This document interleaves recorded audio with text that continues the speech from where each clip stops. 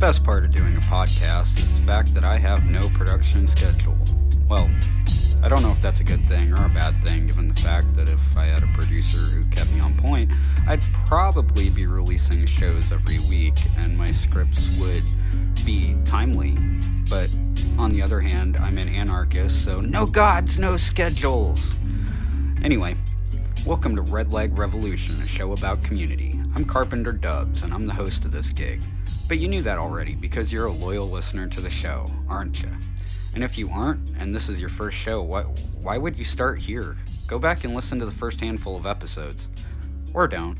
I'm not the boss of you. It's gonna be a long and heavy one today, y'all. The tentative title of this episode is Another Day in Dystopia, and we're going to go over why. And we're going to cover a lot of ground, because there's been a lot to cover since I did my last episode that wasn't about the Roe v. Wade decision. Life kind of caught up with me between work and interpersonal relationships and kids and summer, and honestly being overwhelmed, which we'll talk a bit about. I kind of put this on the back burner, but hey, to quote the immortal robot Bender, I'm back, baby. So, yeah, I'm gonna level with y'all. The sheer amount of fuckery going on in the past few months is one of the reasons I've been out of commission here. I've been completely overwhelmed by all the bad shit happening. It's honestly taken a lot out of me emotionally, and there's just been so much to cover, not to mention the fact that I've been working my ass off because it's summer. I've been back at the grind, and I haven't been, around doing this thing. But today, I'm taking the day off. I just wrapped up a fence, and today is a me day. I've got the house to myself. My cat is chilling in the sun outside. The laundry is currently in between cycles, so I figured let's hop on the mic and get this thing going, So, first off, I'm just going to kind of list off all the things that I wanted to cover in this episode, and then we'll touch a little more on each individual topic as we go. And I don't know if I mentioned it, but I wrote this script about a month ago, and I'm just now getting to sit down and record it, so some of this stuff isn't timely. I'll probably catch myself in a few areas and kind of correct what I'm saying. Just bear with me. I either had the energy to record a podcast or write a script, so we're actually going to do something that y'all can benefit from. So that being said, it's been super, super hot lately. I'm sure y'all notice. And more than a few days, it's been hotter here than in Florida, temperature-wise. Speaking of Florida, shout out to my homies at the Skunk Ape Liberation Union. And that's normal. I mean, not the anarchists sending free seeds across the country. That should be normal. I'm talking about the fact that there's been a few days where it's been hotter here in Kansas than it was in Florida. But that's the new normal. So we were having unseasonably cool temperatures in May, and then super, super hot temperatures in June that are usually more normalized around late July, August. So we just skipped the dog days of summer. And I'm going to remind you, this is the coolest summer for the rest of your life. The Texas power grid is once again struggling. A houseless man died in KC from heat exposure a few weeks ago. And Yellowstone National Park was closed due to damage from unnatural flooding. But I'm sure this is perfectly normal, right? This is fine. Nothing to worry about. This is pretty cool. Pun intended. Meanwhile, since our last episode, the Supreme Court had a document leak that said they were working on overturning Roe v. Wade, making bullshit state bills like Texas SB 8 effective with no means of legal recourse. Check out our very first episode for exactly what's messed up about that particular bill. Here in Kansas, the anti-choice activists are pushing to repeal a constitutional amendment that will guarantee a woman's right to choose, and I hate to say it, but will probably succeed in outlawing abortion in Kansas. Speaking of the Supremes, it's been a barrage of shitty rulings in the last month or so. From reproductive rights to indigenous sovereignty to Miranda rights and beyond, we're seeing the acceleration into fascism done through the so-called due process of law. And honestly, it's kind of freaking me out. And I would be remiss to not talk about the Robb school shooting in Uvalde, Texas, where Salvador Ramos fatally shot 19 students and 2 teachers and wounded 17 other people. This spurred another round of gun right debates. The same issues of access, mental health, and pop culture influences were discussed before we moved on to the next headline. Naturally, we didn't discuss the effects of white supremacy, patriarchy, and the lack of access to mental health services because these things would require us to actually do something about kids getting murdered in school. Oh, yeah, then there's the, quote, inflation and gas prices. Oh, yeah, then there's the, quote, inflation, unquote, and gas prices. Well, that's what the politicians and media call it, but the working folks know it's unfettered corporate greed.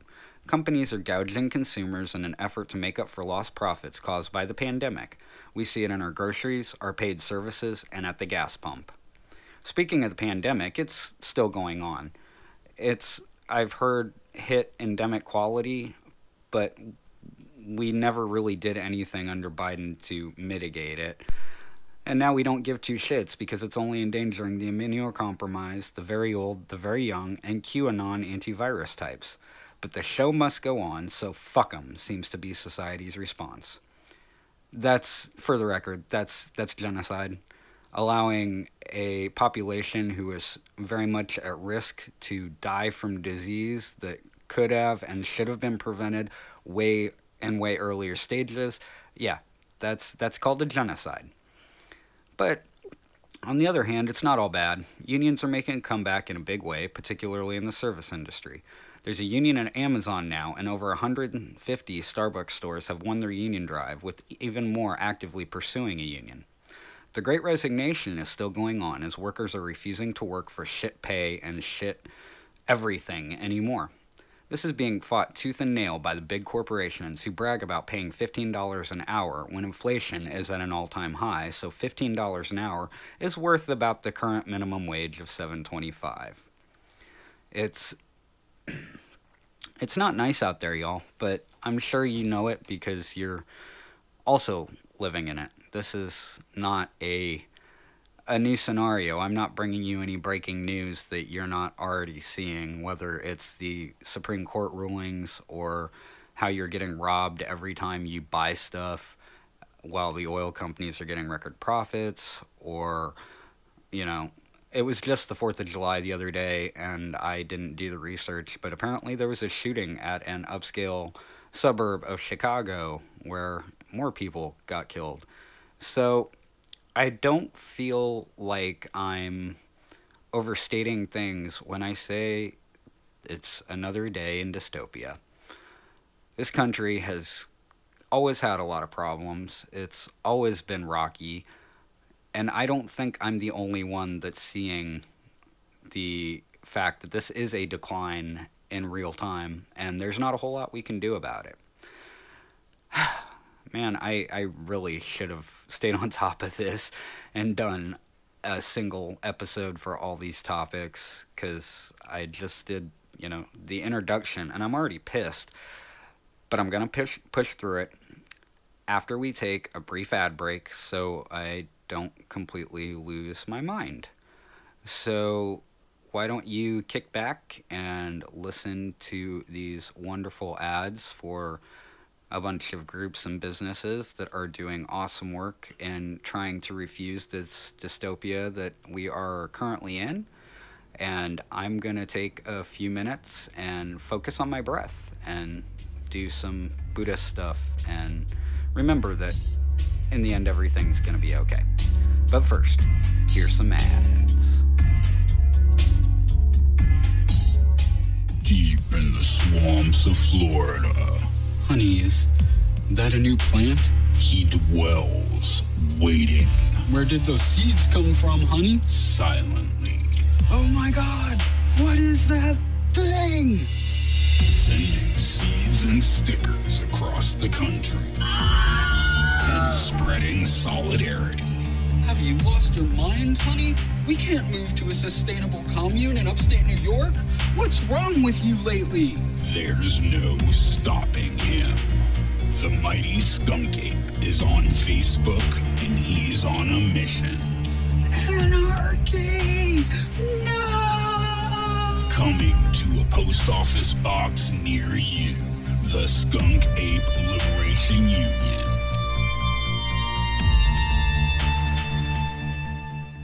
Hey, capitalism sucks, but Revolution Records, Kansas City's old school record and bookstore, is part of my community. When I'm in Kansas City and need a book or a copy of a local band's album, I go to Revolution Records.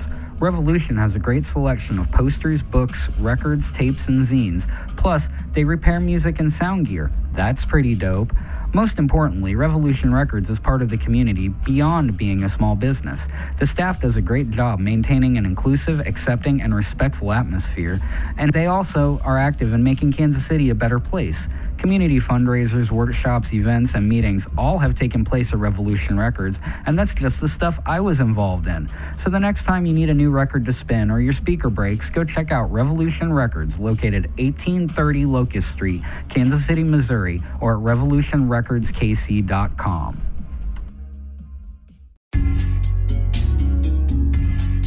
And we're back.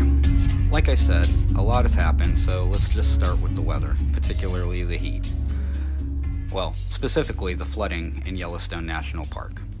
From CNN.com, quote, Yellowstone National Park will remain closed to visitors through at least Wednesday due to dangerous flooding conditions, which have prompted park evacuations and left some in surrounding communities trapped without safe drinking waters, officials say. The park announced Monday that all park entrances were closed to visitors, citing record flooding events and a forecast of more rain to come. The abundant rainfall and rapid snowmelt combined to produce up to 3/4 of a foot of water runoff, which is similar to the area receiving 2 to 3 months of June precipitation in only 3 days, according to CNN weather calculations. End quote. Yellowstone is an amazing place. I went to Yellowstone National Park for the first time last year. It was an incredible, transformative experience, and it makes me sad to think that this isn't going to be available to people all over the United States this year. Given the fact that climate change is only going to get worse, it's possible that events like this are not only going to become more commonplace. That's not even mentioning how climate change is playing on the distinct ecosystem of the Yellowstone caldera. For the record, the Yellowstone caldera and surrounding areas are one of the greatest intact, undisturbed ecosystems in the United States, if not the world. I'm not sure about that. But what that means is the Yellowstone caldera area and the Wind Mountains and the Bridger Mountains and the Abrashka. Hey, would one of my native homies tell me how to pronounce that? Because I am butchering that. And while I love butchering white people names and languages, I feel bad when I do that to indigenous languages. But anyway, it's an intact ecosystem, which means we haven't had a whole lot of impact directly on it. So there's a lot of opportunities to observe and study nature in the way it's supposed to be. And we're going to see all that drastically, we are seeing all that drastically changing due to climate change. For example, increased heat is driving a decline in salmon, which in turn is forcing grizzly bears to turn to other food sources. This is damaging the natural balance of the ecosystem as bears deplete other game animals, and in turn, other carnivore species are negatively affected. And these things are only going to get worse before it gets better. For the record, like I said earlier, it's also pretty hot here in Kansas, which isn't odd for the middle of the map. What is odd is that we're seeing late July, early August temperatures in early June. This is going to cause all our electricity bills to go up. I'm looking for a price hike before summer is over because monopoly, and also causing a natural wear and tear on our electric infrastructure. Basically, we're used to running or using all the power that we use to run our ACs like this in late July, early August. And we're having to do it even earlier and earlier in the year. And eventually all this undue stress that our systems weren't made for is going to cause breakdowns. So I guess what I'm getting at is I hope you all know some basic electrical stuff or are friends with some electricians, because I see within my lifetime points where if we want to have power, we will need to be self-generating it through our communities. Plus side, no more monopolies on the power structures, and we won't be subject to random price hikes and fees.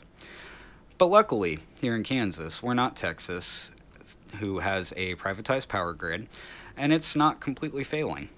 But it's still not designed to support the added burdens of extra use. Brownouts and blackouts are coming, and then we're all going to feel the heat. But Menards is still going to have every display light shining, Walmart will still be cooling all their stores at 68 degrees, and the people with money will still have comfortable homes. It's the working class that will suffer, as is the case with almost everything. And we're already suffering. People die from heat exposure, particularly those without homes. There's little ways to mitigate the heat if you can't get to a cooling station, and there's few public spaces with AC where houseless folks can be in and exist without it being a crime. This is only exacerbated as the real estate market, driven by corporate greed, makes renting or owning a home unaffordable. Yeah, I didn't mention that at the top of the show, but we are going to talk a little bit about the housing issues right now. But right now, let's just say climate change is real, and we're already experiencing the effects. Like I said earlier, this is the coolest summer we'll have in the next 50 years, or more. Now, we're going to talk a little bit about Roe v. Wade. I wrote the following segment a few weeks before the final ruling was laid down officially, and I honestly don't really want to rewrite it. So I'm going to roll with what I got, adding in my thoughts as they come up. I also encourage you to check out the last 2 episodes I did, which detailed my thoughts on the official decision announcement, basically in real time, one of which I literally recorded about 4 hours after the announcement was released, and then the second one was about a week later when I got my thoughts together. So it definitely will cover some of the same points that I'm about to bring up, but also goes a bit more in depth, particularly the second one. So, from NPR on May 3rd, 2022, quote, "The news site Politico sent shockwaves across the country Monday night when it published what appears to be an initial draft majority opinion written by Justice Samuel Alito and reportedly circulated inside the court, suggesting the U.S. Supreme Court intends to strike down Roe v. Wade. Chief Justice John Roberts confirmed the authenticity of the document in a statement on Tuesday morning, but he says it does not represent the court's final position. He also ordered the Supreme Court Marshal to investigate the leak." End quote. Obviously, that Roberts lied, and it was their final position, but I think if they had admitted that up front, we probably would have reacted in a way that perhaps was a bit more efficient.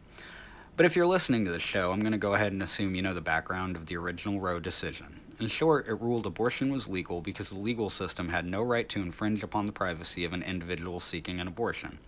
It was both an abortion case and a privacy case. I'm no lawyer, but Amy and Amanda from These Are Bad Movies are, and they did an excellent job breaking down the legal ramifications of this case on their Cider House Rules episode, which dropped after this was announced, but before it was finalized. I encourage you all to check that out for a more in-depth legal explanation, because I'm not a lawyer. I'm pretty smart for a layman, but the only bar I've ever passed is the one I passed out over when I was like 22. So, I'm not going to spend a lot of time on the abortion end of this ruling, mainly because most of what I said in my very first episode and the past 2 episodes covered my thoughts on it. I recently gave my very first episode a listen and was like, damn, I called it. The ramifications of this case are bigger than reproductive rights. The legal precedent set by this case will also apply to gay marriage, interracial marriage, and a host of criminal statutes that go against privacy laws. Again, check out my previous episodes or that These Are Bad Movies episode for a better explanation than what I'm giving you. But this is big. And like climate change, we don't even know how bad the ramifications of this are going to be, particularly with the Supreme Court composed the way it is. Speaking of, I don't have this written down, just side note. Again, we have 9 unelected people who are actually the highest source of power in America, and it's been that way since this country's inception. And I have a lot to say about how messed up this country is based on its founding and all that. But for a democratic country, pretty messed up that there's no recall option for the justices of the Supreme Court and that they serve for life. Just saying. Seems to me like this is some overall dictator shit, and we just pretend like it's a free and fair democracy. But I digress. Here in Kansas, on the August ballot, is an effort to repeal the constitutional amendment that promises reproductive rights. And honestly, I think it's going to pass. I hope I'm wrong, but at the same time, and as usual, the religious right has been actively lobbying the public for the past 6 months, while the Kansas Democrats have been lackluster in their opposition initially. I do have to say it's gotten more obvious as we're running up to the election here in a month or so. There's billboards now, and I'm starting to see signs and bumper stickers, but I've driven through Kansas a bit lately, and we are clearly outnumbered, particularly once you get out of the urban core, as is usually the case when it comes to single-issue votes like this. So I can't say too much about the Democrats because they are, in fact, doing something to lobby against this, but I can say that it probably would have been a lot more effective had they gotten their crap together ahead of time. And again, I'm not throwing shade on the groups who are active independent of the Democrat Party to fight this. I know that there are more than a few groups who have been getting their stuff together from the get-go, but there's definitely organizational issues within the center-left, and one would think if they were going to get their crap together for any issue, it would be this one. So I'm really afraid my prognostications for how this bill is going to go are right, and it's going to be horrible. Now, personally, I'm thinking that to combat this ruling, we need another women's march, but with guns this time. Lots of guns. For show, obviously. I heard this idea bandied a bit when the ruling was first announced, but so far no mass movement on Washington has been planned that I'm aware of.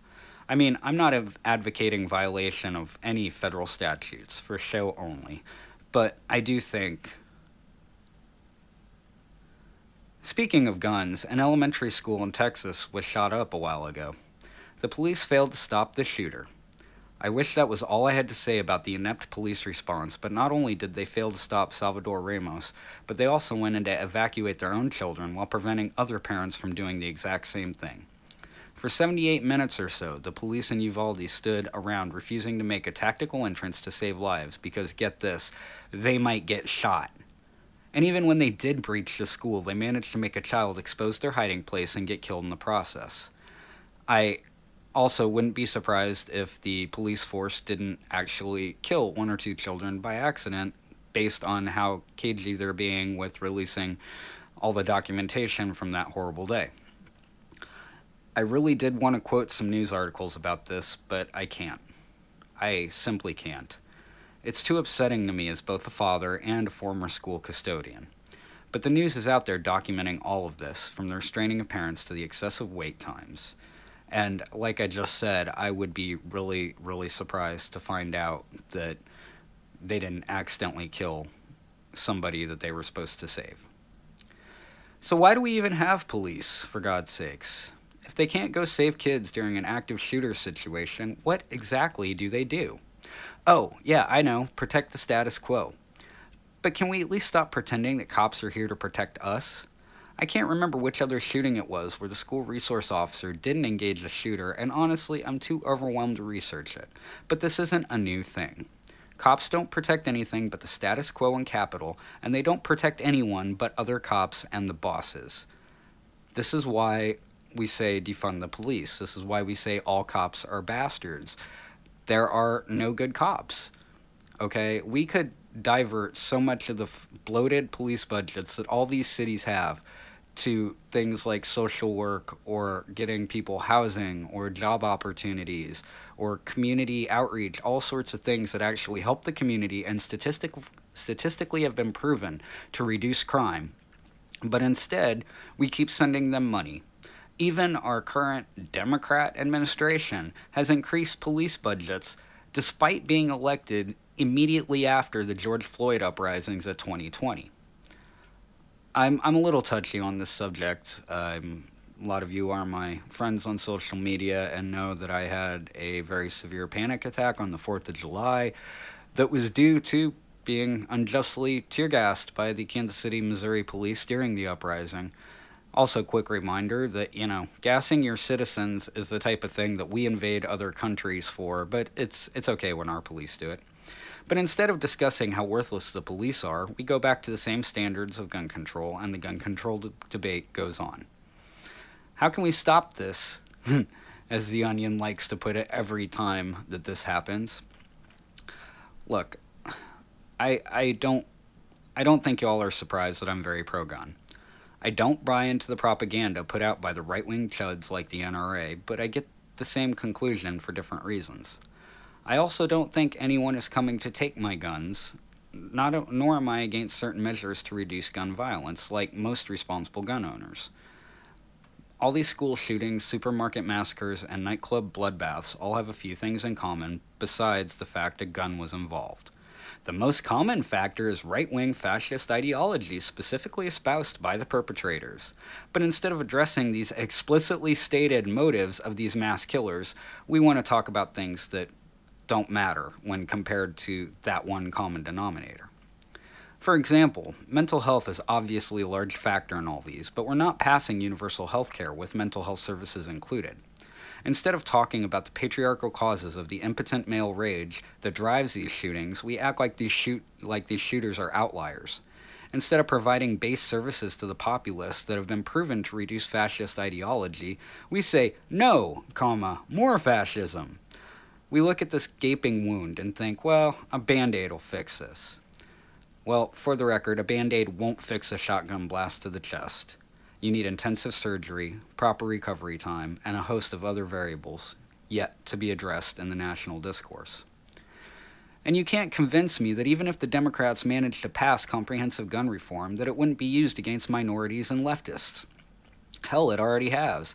Right-wing shooters and militias are left to their own devices, but a black guy in the street is going to be arrested and maybe killed for owning a legal firearm.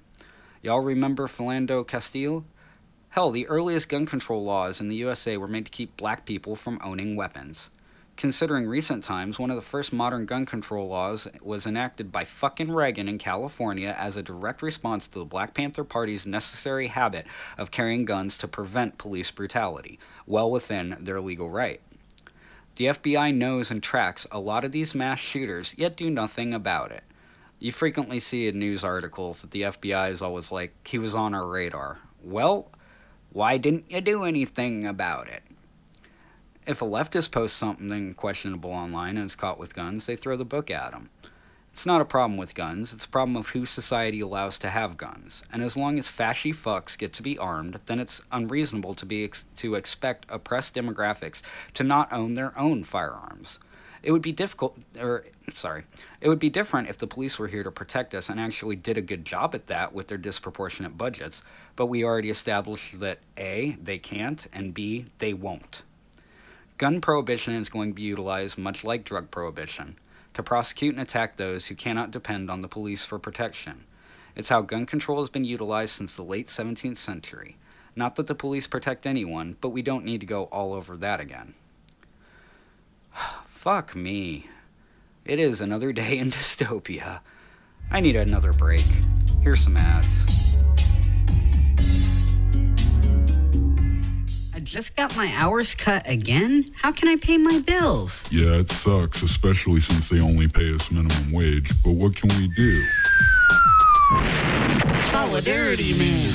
That's right, fellow workers. It is I, Solidarity Man, champion of the working class, and it sounds like you need a union. A union? That's right. What power on earth is weaker than the feeble strength of one? So, a union makes us strong? That's right. Alone, you can do little to change your situation, but together you can move mountains, and the industrial workers of the world are here to help. Huh?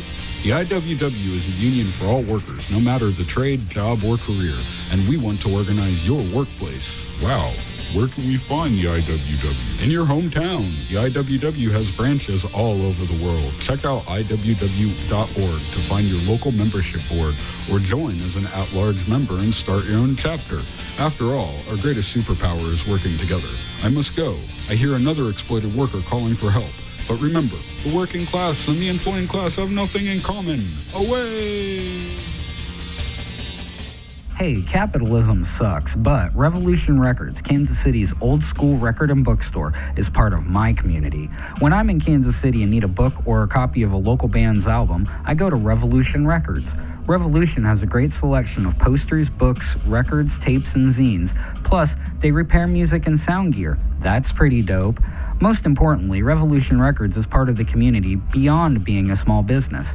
The staff does a great job maintaining an inclusive, accepting, and respectful atmosphere, and they also are active in making Kansas City a better place. Community fundraisers, workshops, events, and meetings all have taken place at Revolution Records, and that's just the stuff I was involved in. So the next time you need a new record to spin or your speaker breaks, go check out Revolution Records, located 1830 Locust Street, Kansas City, Missouri, or at revolutionrecordskc.com.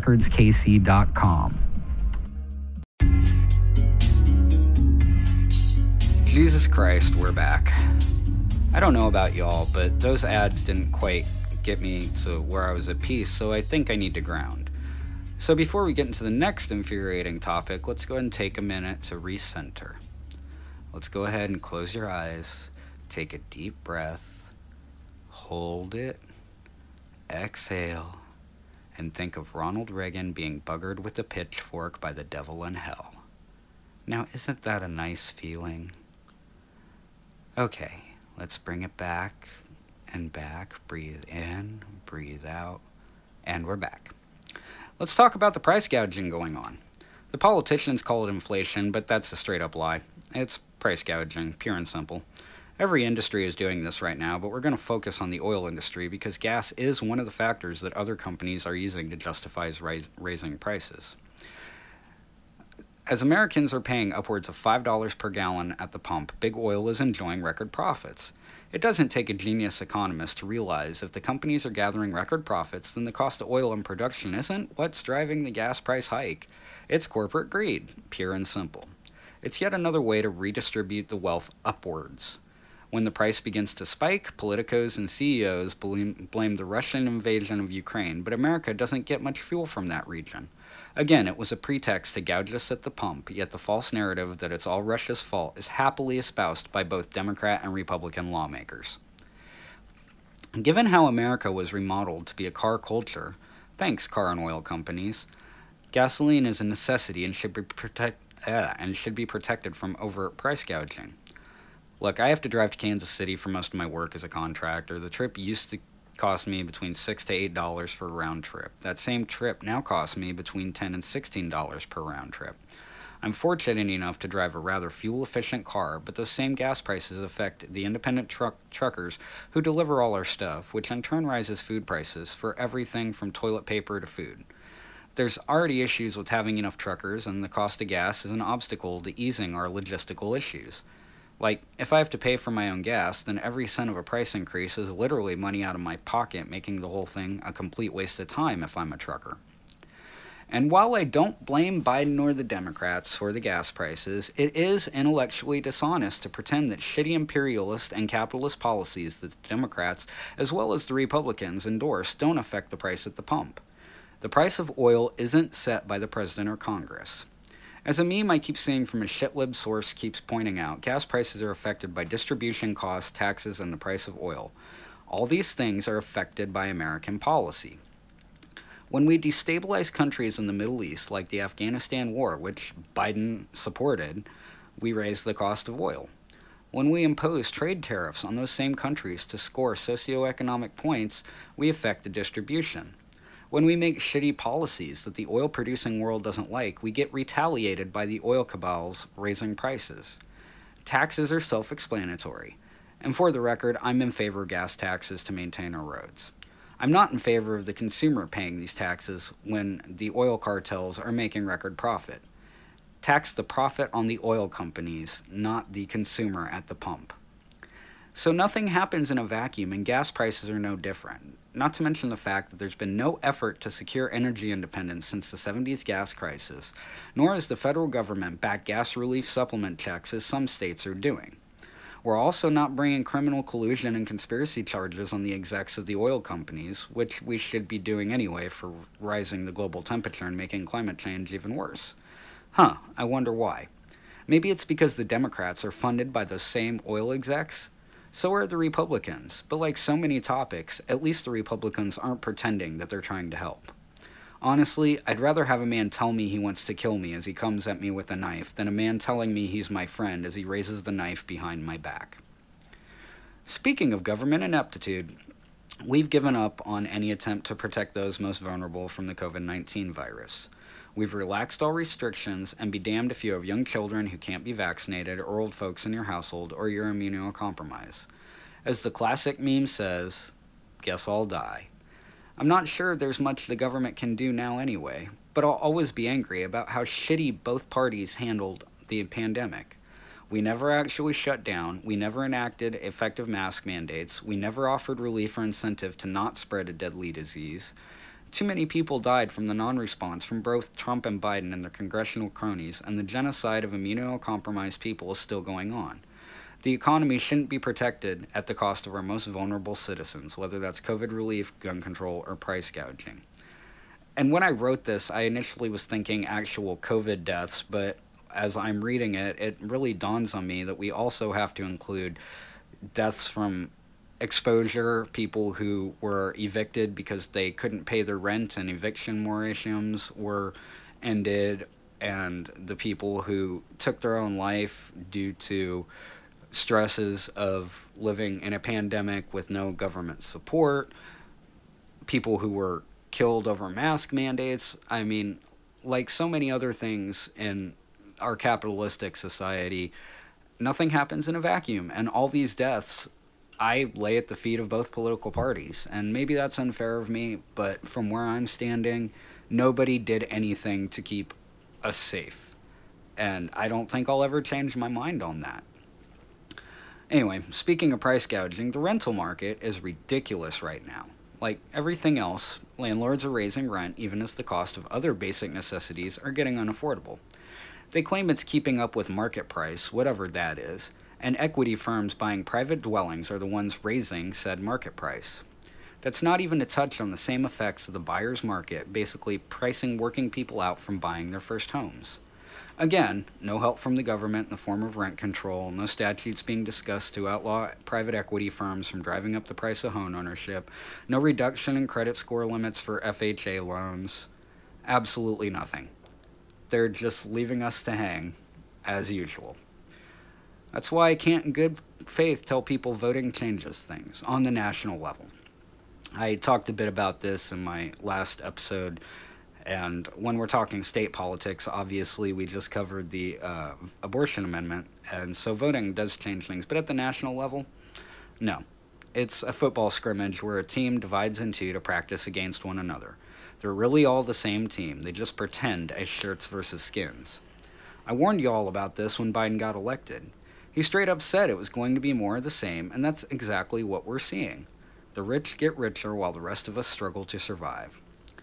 At least when 45 was in office, the Democrats pretended to care and actually did a few minor things to make Trump look bad. But now that we have fascism light in office, it's back to brunch.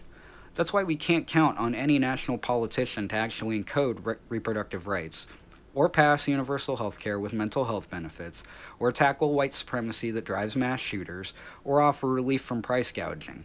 Because in the end, they don't view us as people. We're expendable. For our labor, for our attention, for our votes. They don't care about us. Wow, yeah.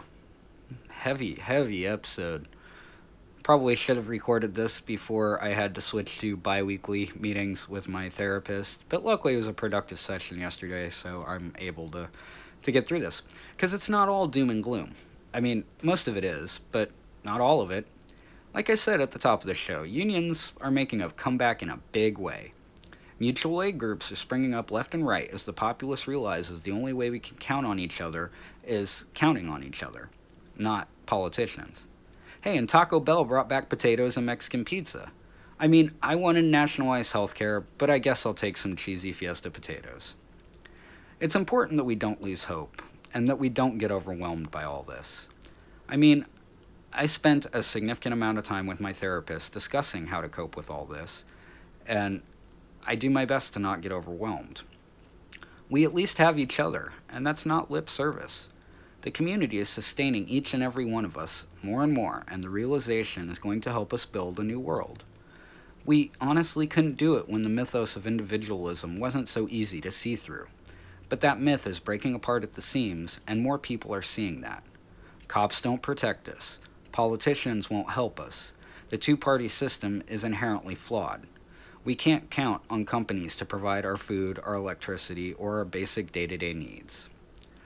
I hope that one day, before this all completely implodes, that we get some actual change in our governance.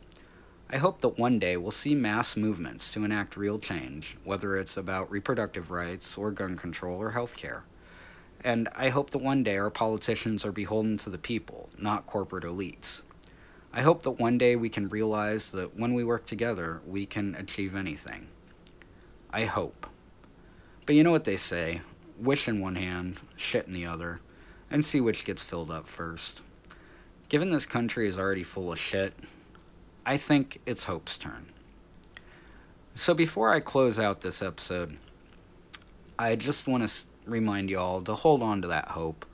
It's always darkest before the dawn, and as everything's falling apart around our ears, we're already building new methods and means and networks so that when it does all finally collapse, us, at least the working class, will be prepared to protect one another, to take care of one another, to provide for one another. It's really hard to be part of a community when everything's good, particularly in a country that has the bootstrap mentality, and we think we did this all ourselves. But when everything starts falling down, you really can look around and see, I didn't do this all myself. I did this with the help of my family, my friends, my neighbors, random strangers that I may or may not have ever met. It's not, again, nothing happens in a vacuum. Buddhists call this concept interconnectedness, that everything is tied together. And I'm kind of bringing it down to a micro because in the macro, it's everything from trees and bugs and us and is all one thing. But speaking specifically in societal terms, we are, in fact, all the same, and we need to treat each other so because everything is interconnected. I'm not a godly man, I'm not a Christian anymore, but one of my favorite Bible verses was when Jesus said, "Whatsoever you do to the least of my people, that you do unto me." I feel like that really hits home. Because it's true. We are all one, and we have to take care of one another, and we have to do our best so that we're not completely screwed in the world to come. So I hope this episode didn't get you super down. Go do something for yourself. Go take a run, go for a swim, watch the new episode or the new season of Stranger Things, whatever you need to do to recharge your spoons. Because we need each and every one of us, and we all need to take care of ourselves. We're no good to the cause and to the community if we're not taking care of ourselves. It's the whole airline thing of put your own mask on before you help somebody else. We have to take care of ourselves in order to take care of each other. But most importantly, don't give up. Giving up plays into their agenda and makes things worse. When we give up, we don't participate in making things better. And we need all of us to make this shit work. After all, our only hope is each other. Alright, I'm out.